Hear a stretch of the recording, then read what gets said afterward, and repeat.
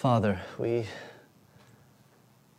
stop and prepare to look at your word because apart from the grace that you give us through Jesus Christ in sending your Son, your word is the greatest treasure that we have. We couldn't know about that grace apart from your word. It is a precious, precious privilege for us to be able to open your word, to have it, to read it, to understand it, to respond to it, to engage with it. It's the greatest strength that we have in our lives, that you have given us your word. And it's a precious thing to come and to read it, to pray for understanding from the Spirit so that we can see what's in your word. And then, Lord, to live by it, to keep in step with the Spirit through obedience to your word. And so I pray, Father, that this morning as we look at this passage, we would be eager to hear from you, ready to respond to you, ready to be challenged, ready to be convicted, ready to change, to put off the old man and to put on Christ as we see new ways in which we should, or maybe we see old ways and we have wandered away from. All in your grace through Jesus Christ, so that we can know that as we battle against sin, as we battle to put off the old man and put on the new man, as there's a spiritual war that's being waged within our souls, as you say, we also know that as you say, there is no condemnation for those who are in Christ Jesus. We are free because of what he has done, and we know it through your word, and I pray we would see it again this morning. In Christ's name, amen. So turn, if you would, in your Bibles to John chapter 2. John chapter 2. This morning we're going to be looking at verses 13 through 22. So John chapter 2, verses 13 through 22. There are several Passover feasts that are mentioned in the book of John. So before we even read this, I want to point out that there's a story told in the other Gospels of Jesus clearing out the temple. And that happens actually at the end of Jesus' ministry. It happens in the week leading up to his crucifixion. And so some people have suggested that the story we're about to read this morning is the same story that's in the other Gospels, but John has chosen to tell it at the beginning of his book. And I just want to say right from the outset, I don't agree with that. I don't think that's correct. John gives absolutely no clue here that he's telling the story out of order and suddenly fast-forwarding to the last week of Jesus' life and then popping back. There's no literary clues to tell us he's doing that. In fact, just the opposite. The first 5 chapters of the book of John are full of stories that don't show up in the other Gospels. So it wouldn't make sense that he would put one story here that is also in the other Gospels, and he would also put it completely out of order. And there's a difference about this story as well, we're going to see in a minute. So we ought to take this story as happening early in Jesus' ministry, at a Passover in Jerusalem, a few years before he goes to Jerusalem to be crucified. And we shouldn't be surprised by that either. Jesus was a troublemaker in the Jewish leadership's eyes, so it shouldn't really surprise us that he's causing them trouble now, and he'll do it again later. So, I want to get that out of the way. This is not the same story that's told in the other Gospels, although it's very similar and should tell us something about Jesus' attitude through his whole ministry towards the temple and what was happening in the temple. But now that that's out of the way, it hardly needs to be said the Passover was a big deal, right? I mean, it was the biggest deal, probably the biggest deal in the whole Jewish calendar. Celebrating their exodus from Egypt, the night that God's angel came and he killed all the firstborn in Egypt except those that had the blood of the Passover lamb on their doorframe. The Passover happened every year. And all the Jews who could would come to Jerusalem to feast together, to make sacrifices, to worship the Lord. Just think about the practicality of that. Just think about what that must have looked like. This was probably also a time for a lot of people to see old friends and family, to meet new ones. It was the highlight of many people's years. So, Sarah and I, for years before we came here, we would, every couple of years, we'd go to the same convention. And it was the same convention that we had been going to for years while we were in seminary. And so we loved going, we loved listening to preaching. But part of the deal for us was when we went, it was the people that we hadn't seen for the last year that we were like, oh, we know we're going to run into them. We're going to catch up with them. We need to make sure we get dinner with so-and-so. We need to make sure that we find some time to hang out with these people. And so you can imagine, these are humans we're talking about. The Passover was the time for everybody to get together. And you probably saw a family that you hadn't seen or friends that you hadn't seen. You thought maybe you'll meet new ones. So it's a big deal. So just imagine here for a minute that you were going to the Passover. And imagine that you live days or weeks away from Jerusalem. And so you have to travel there for the Passover. You've got your family. You know that along the way you're going to be meeting up with maybe other family members that are going to join your group or friends. Maybe you guys always travel together to the Passover. Maybe it's a yearly thing that y'all do. And so there's the logistics of traveling, right? And getting all your people, all your stuff. You got to plan, how you're going to feed yourselves, all of this. And so you also know that when you get there, you're going to have to make sacrifices. You're going to have to make sacrifices for the Passover. And so the logistics of it all just makes it almost impossible for you to imagine trying to bring all the animals and everything that you're going to need for that. Thankfully, you don't have to. Thankfully, you don't have to. You can just bring money. You can just pack some money, and when you get there, you can purchase what you need right there. They'll have it ready for you. It's super convenient. You also know that the kind of money that you're going to need when you get to the temple is you're going to need the Tyrian silver coinage. You're going to need the staters and the tetradrachm, or however you pronounce that. But that's not what you use back in your hometown, and nobody in your hometown happens to have a cache of Tyrian silver coinage, but you don't need to worry about that either. Because when you get there, you'll be able to trade your money for the kind of money you actually need to be able to use in the temple. Super convenient. It's really helpful for you. So you pack up. You head on your way. You're stopping at friends and family. They're joining your group. You're having a great time. You show up at Jerusalem. Jerusalem's booming. Everywhere there's markets. People are camping here and there. Houses are full. And there's the temple. You're coming in and you're excited because there's a lot to see. In fact, you're interested to see if there's anything new from last year, because you know that Herod the Great, forever ago, before you were even born, Herod the Great started renovating the temple. And for the last 40 plus years, they have been renovating the temple. So you're kind of interested to see, are there new things? Did they renovate this courtyard? What's changed since last year? Maybe you come from around the region of Galilee. So maybe on your travels in, you guys, as you've been sitting around at night, you've been talking about the things that have been happening. Maybe you guys shared your opinions on John the Baptist. Maybe you guys shared your opinions on, have you heard about this new guy, Jesus? He's been making some waves.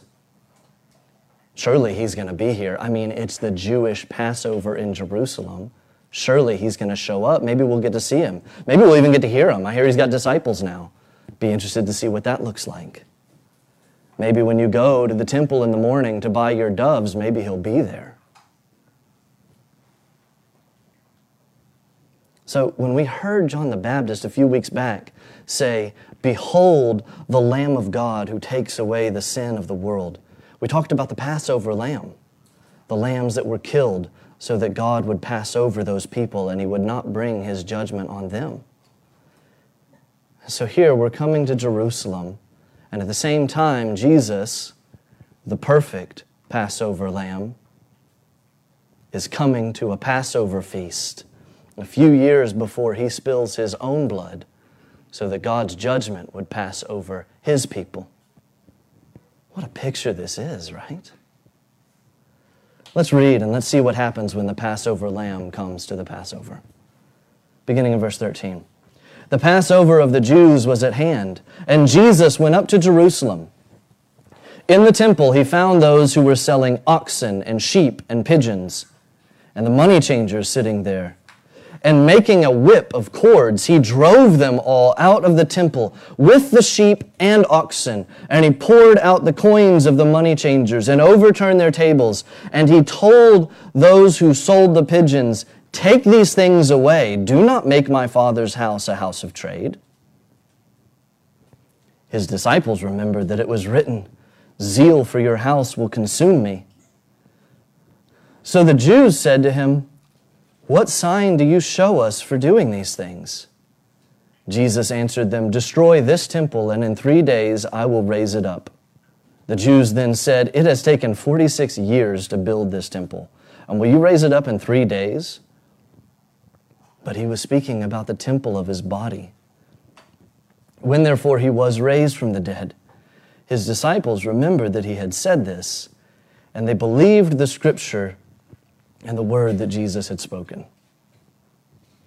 All right. I want to break this down into 2 parts for us. First, I just want us to look at the Lamb coming to the Passover. The Lamb coming to the Passover. And then I want us to see what Jesus says about how the temple is going to fundamentally change. But first, the Lamb comes to the Passover. Here's what I want you to notice in this story. So in the outer courts, probably where the Gentiles would have been allowed to come and worship Yahweh, a marketplace had arisen over the years. It was driven by convenience, but its purpose was to support the sacrificial system of the temple. I want you to note, though, that Jesus doesn't condemn these people in this story of greed or corruption. So years later, he's going to drive out people from the temple again, and he's going to say things like, "You den of robbers." But I want you to notice that that's not what he does here. I'm sure that greed and corruption were there because greed and corruption are everywhere that money and people come together. So I'm sure it was there, but that's not his accusation here. And why is that important? Why is it important to note that his accusation here is not the greed and corruption? Because this gets at what the Lamb of God is most concerned about, the purpose of the temple itself. These people, what I'm saying is these people could have been entirely pure of heart. They could have been entirely sincere in helping their fellow Jews get the sacrificial animals that they need. This is a great service, right? This is a great service for the people who don't necessarily have animals. So they could have been entirely sincere in what they were doing, and the point is they still would have been completely wrong. Jesus comes, and let's just think about the details here for a minute. So there's the crowded temple. There's people everywhere. They all just let Jesus do this, right? Now, I think in the way that you read this, so he makes the whip of cords, that's to drive out the livestock. That probably took at least a minute or two to drive out all the livestock, right?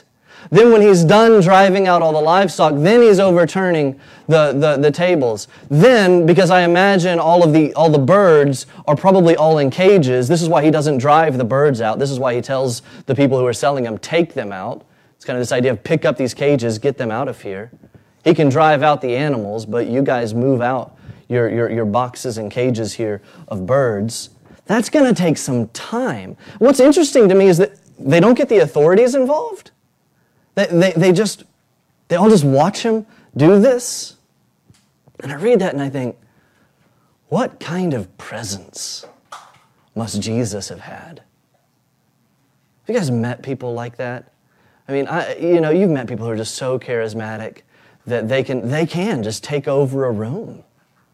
They just, by the very force of their presence, can make everybody just stand back and think, no, it's right to just let them do whatever they're doing. Here's the Son of God, the Passover Lamb.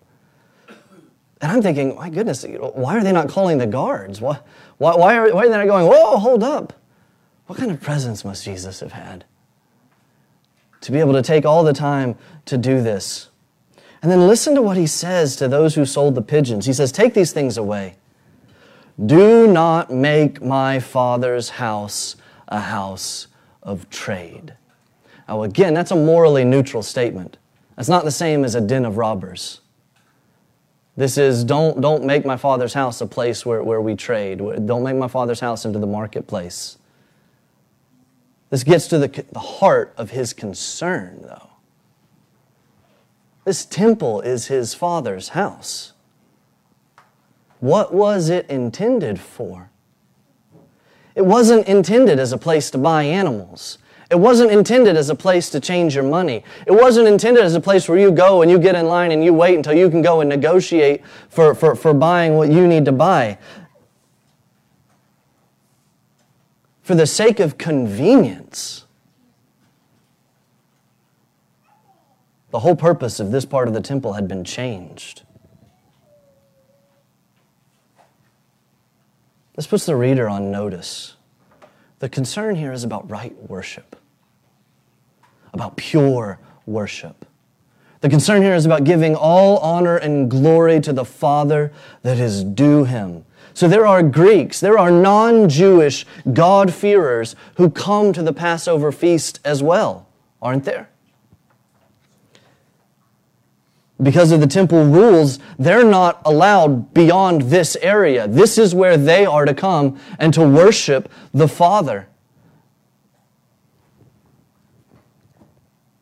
We actually meet some of those in chapter 12, verse 20, at that final Passover that Jesus goes to. And those Greeks, they come and they want to meet Jesus. But the part of the temple that's built for their worship is now basically a market. It's full of animals for sale. It's full of people negotiating money. I mean, it's great, right? It's great for the Jews who came. It's great for you and me. We traveled so far. We've got to buy our animals. We've got to make sure we have the right kind of money. But there's two things that are wrong with this. One, for the non-Jewish followers of Yahweh, their place of worship is a circus. Their place of worship is not set aside for them to worship the Lord their God. Which that leads to the second thing that's wrong with this. The worship of the Lord their God. His worship. The worship that He demands. The worship that He jealously guards. They've corrupted. They've twisted. It's being disregarded. So Jesus comes then, and Jesus does here what God has always done throughout the whole Old Testament. He has reminded the Jews that worship of God demands reverence. It demands obedience, and it demands fear. In 2 Samuel chapter 6, when David is having the Ark of the Covenant moved, the oxen, they stumble at one point.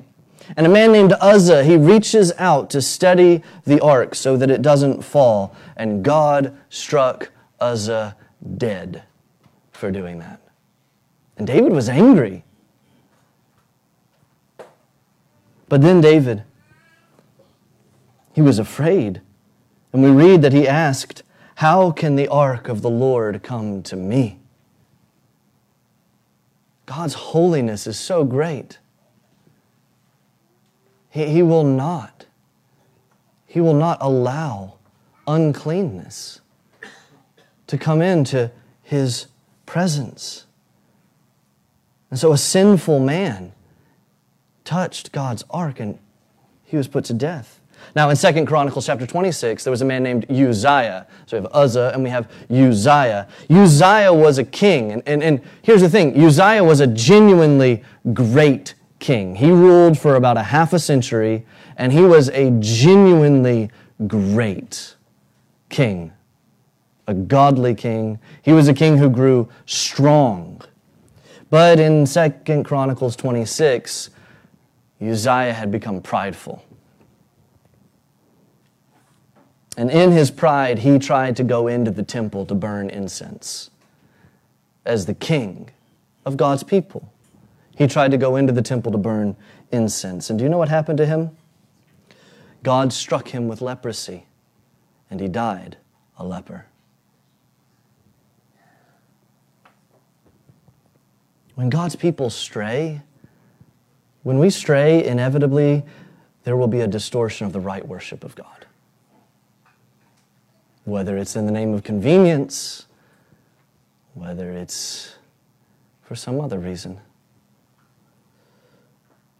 But no true child of God should be content with that. That's why the disciples suddenly remember this reference from Psalm 69 as they see the Son of God clearing the temple, saying that you have turned my Father's house, which should be a house of worship. It should be a house of repentance, of humility, of praise. You've turned it into a marketplace. And they remember this reference from Psalm 69, zeal for his house shall consume me. And Jesus is so much like David in Psalm 69. We read it earlier. Maybe I should actually say David in Psalm 69 is so much like Jesus, right? David says, I have become a stranger to my brothers and an alien to my mother's sons. Why? Because zeal for your house has consumed me, and the reproaches of those who reproach you have fallen on me. And so here is Jesus, the Son of God, the Word, who has come to his own. And what did John say? He came to his own, and his own did not receive him. His own rejected him. And he comes to his Father's house, and he sees what they've done to his Father's house of worship in the name of convenience, in the name of money. And zeal for his Father's house consumes him. He is going to bear the reproach of those who reproach God. Here's something for us to note, though. He's going to bear the reproach of those who reproach God. Those who reproach God would have fundamentally disagreed with that statement. They would have said, what are you talking about? We don't reproach God. We worship God. We're the leaders of worshiping God in this nation. And yet, they're the ones who reproach the Son. This is a moment for us to make sure that we stay humble, right? We stay humble. We stay focused on Christ. We stay focused on his authority. The right worship of God was lost. This place should have been filled with humility. So when I think about applying Scripture, doing this Bible study class, I walked through how you can think about applying Scripture. And I've got 5 categories that I always think about. And the first 2 are application that encourages. So I always ask the question, is there application from this text that encourages weak believers? Is there application from this text that would encourage somebody who's burdened, somebody who's struggling, that they would need to hear? And then the second category is just the other side of that, right? Application of conviction. Are there things in this passage that ought to convict, that should convict the Christian who may be stumbling, the Christian who may be straying? And here there's an obvious application for conviction, isn't there? Do we lose the right worship of God? Do we lose that giving him the honor that's due his name for the sake of convenience? Do you lose the right worship of God for the sake of convenience? Do you allow things to encroach in the sacred areas of worshiping the Lord because it's just honestly convenient to do? I mean, we could think of a lot of areas there, right? We could think of just our own personal lives, our prayer, or our Bible study. We can obviously think about our engagement with the fellowship of God, with his bride, with the body. Are we guilty of the same thing that's happening here at the Passover feast? That in the name of convenience, we have actually distorted, we've actually perverted, we've actually disregarded the right worship of God the way he intends to be worshiped? That's a good question for us to wrestle with. That's a good question for you to think about. That's a good question for us as a church to be aware of in our own congregation. We're here to worship God. The thing that unites all of us is Jesus Christ.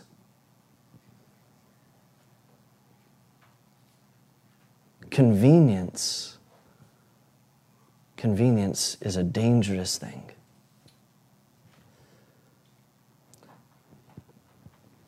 And so Jesus comes and he clears the temple. And I want us to be really careful about judging the Jews who are meeting for the Passover here. What I want us to see is how easily you and I could be in that same situation. How easily you and I could have been sincere Jews coming to the Passover, thankful for the opportunity that we're going to have to be able to purchase what we need there. We could have been sincere Jews, joyful about that, never giving a thought to what's being lost because of this marketplace here. I want you to realize that would be so easy for us to do. And Jesus comes and he gives this powerful correction. And perhaps Jesus needs to give you and I a powerful correction. Because left to ourselves, we will go astray from right worship. Left to ourselves. R.C. Sproul, in his book, The Holiness of God, said, "How can we love a holy God? How can we love a holy God? The simplest answer I can give to this vital question is that we can't. Loving a holy God is beyond our moral power. The only kind of God we can love by our sinful nature is an unholy God, an idol made by our own hands. Unless we are born of the Spirit of God, unless God sheds His holy love in our hearts, unless He stoops in His grace to change our hearts, we will not love Him." We could very easily see the pragmatic application of, it's just, I understand that, we're impeding on the worship that these Greek and Gentile worshipers have, but just think of all the good we're doing for everybody. And we could come to those sort of understandings and be like, and then say, and I think God would understand that too. I think God would understand that what we're trying to do here. But I think what we need to see here is that God is a perfectly holy God who can only be worshiped as He has said He will be worshiped. He sets the stage. He gives us the directions. And so, the first part of the story was the lamb. The lamb comes and clears the temple. Jesus gives us the picture here, though, now, of how God is going to make His dwelling place a place that you and I can come into. How is God going to make His dwelling place a place where you and I, sinful as we are, can come into His presence, His perfect, holy presence? How is He going to ultimately purify His temple? So our first point this morning was the Lamb came to the Passover. Our second point this morning is there is a new temple coming. There is a new temple coming. So the Jews ask, what sign do you show us for doing these things? I want you to keep in mind who the Jews are in John's Gospel. This is not every Jew, obviously, because Jesus is a Jew. His disciples are Jews. No, when he says the Jews here, he's talking about the Jewish religious leaders, the ones ultimately who are going to bring Jesus to trial. These are the same Jews that we saw at the beginning of the story. And here's what they're asking. They're asking Him, can you give us a sign to show that you have the authority to do what you just did? So again, it's interesting, isn't it? It speaks to the power of Jesus that they all just watched Him do this. It speaks to the power of Jesus that they now come to Him and they say, okay, you did that. Can you give us a sign to show the authority that you had to do that? It's kind of funny when you think about it.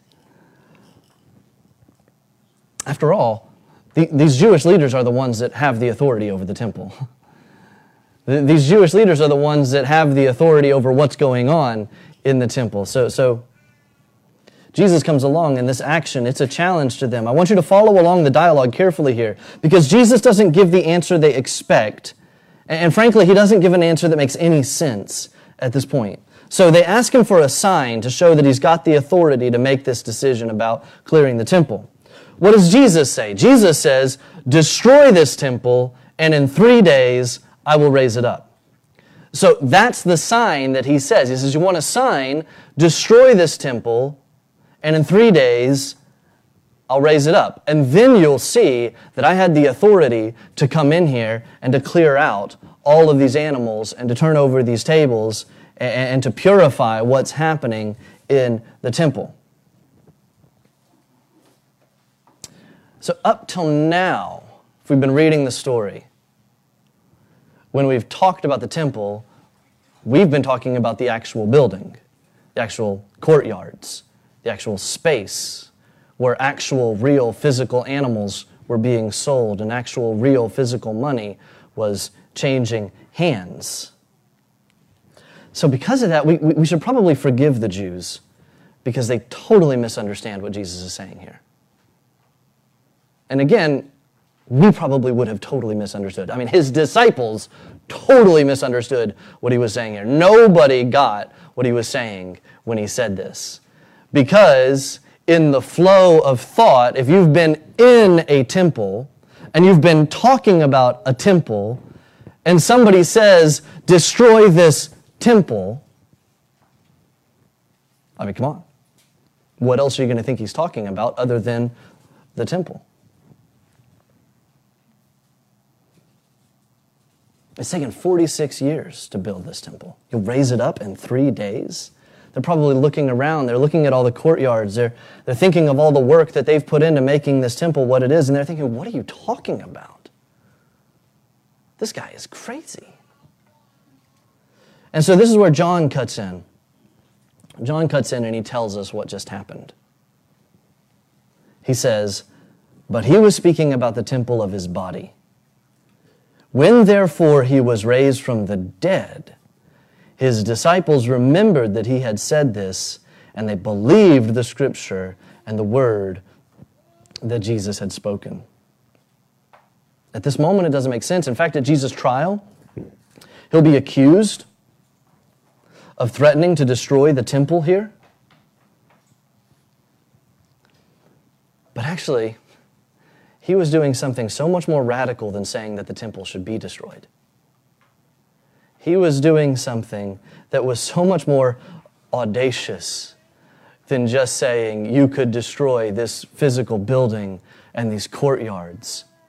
That would have been bad enough, right?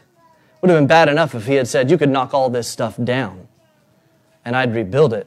But no, what he was doing was something so much more fundamentally audacious, just crazy, hard to wrap your head around, because what he was doing is he was intentionally switching the location of the temple. They didn't realize it then, but he was intentionally switching what the temple was. So this man has more than just the authority to come into the temple and drive out all of these animals. He is saying he has the authority to go, you know what? That is not the temple anymore.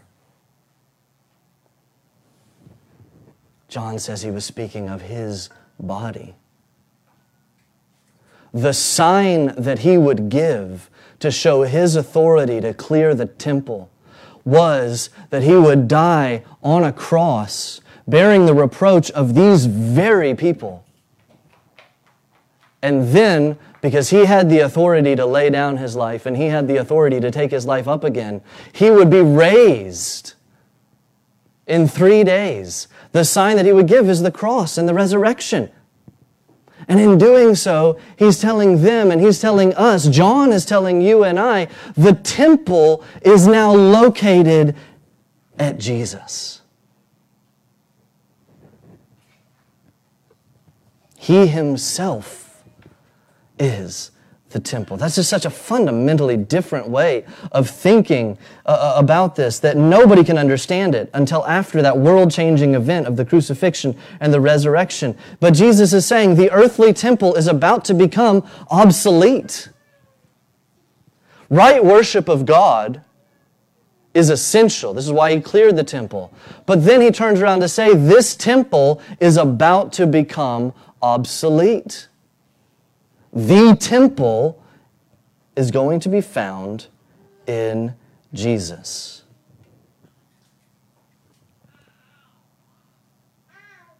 Jesus is saying that the dwelling place of the Most High God,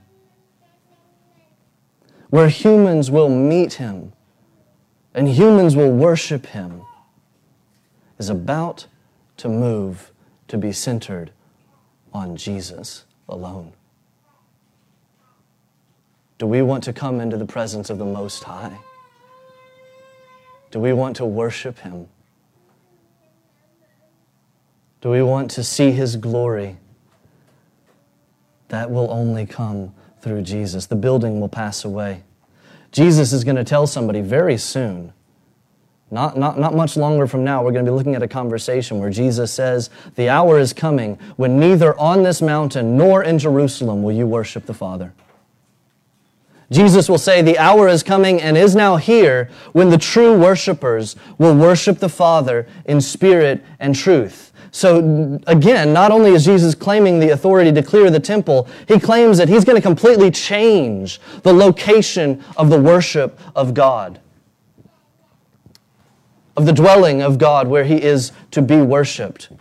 It will be in Jesus. Do you want to worship God? You must be in Jesus. Do you want to come into His presence? You must be in Jesus. He must be your everything. His life must be yours. And hey, on that note, let's just stop and think here just a minute about the imagery of the Passover lamb coming into the earthly temple and literally driving out all the other sacrificial animals. Did you catch the... Maybe there's some symbolism there. John loves this kind of thing. The Passover lamb comes into the temple and he drives out all the other sacrifices. Maybe because those animals aren't going to be necessary at the temple anymore. Because there is one sacrifice that's going to be made that will truly purify all of God's people. There's one lamb who's going to be slaughtered who will actually accomplish what all of those oxen and all of those sheep and all of those birds could never accomplish. He is going to sacrifice Himself. Behold, the Lamb of God who takes away the sins of the world. Everything is about to fundamentally change here. Jesus is what matters.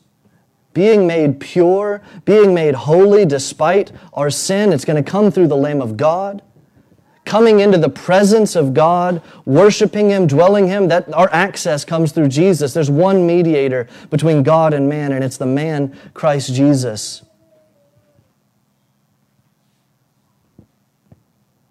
Oh my goodness, the Jews talk about authority to Jesus.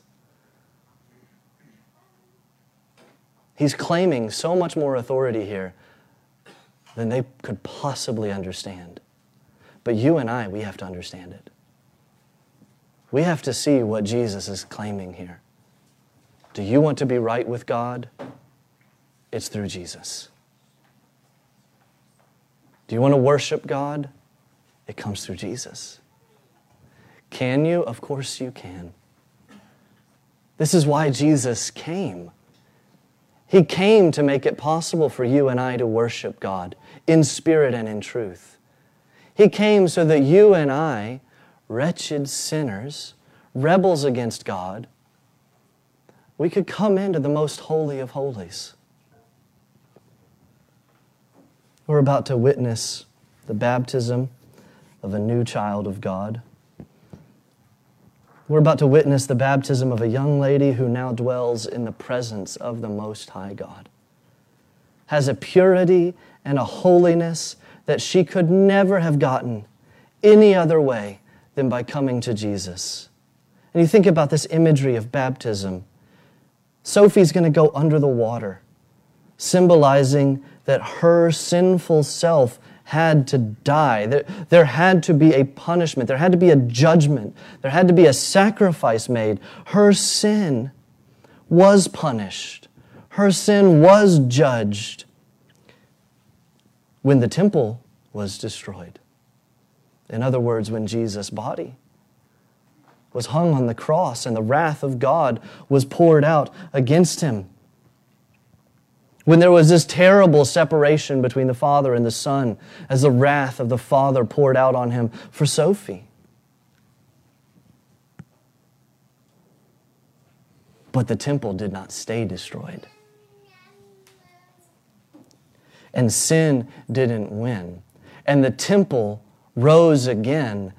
And now Sophie and every single one of us who trust in Jesus for the forgiveness of our sins, we have access to the Holy of Holies within that temple because of the blood of Jesus Christ. And so when she comes out of the water, it's this picture of the temple, the new dwelling place of God is Jesus. A life where we are given perfect righteousness, where we are made pure. We can come freely into the presence of the God who struck Uzzah dead. We can come freely into the presence of the God who gave Uzziah leprosy. You and I, if we're in Jesus, we can come into the presence of God. We can call God our Father. Paul tells the Colossians, he says, when Christ, who is your life, appears. When Christ, who is your life. This is the picture in baptism. Our old man died when the temple was destroyed. And when the temple was raised again, when Jesus came back, we were raised in a new life. Christian, that's us. We have to see what Jesus is saying here. He's claiming the authority to save your soul. He's claiming the authority and the ability to bring you into the presence of God. When he says that the temple is him, we see that his plan is to bring his people into God's presence. That's what you have in Christ. Praise Jesus. Let's pray. Father, we thank you so much for this beautiful and precious picture.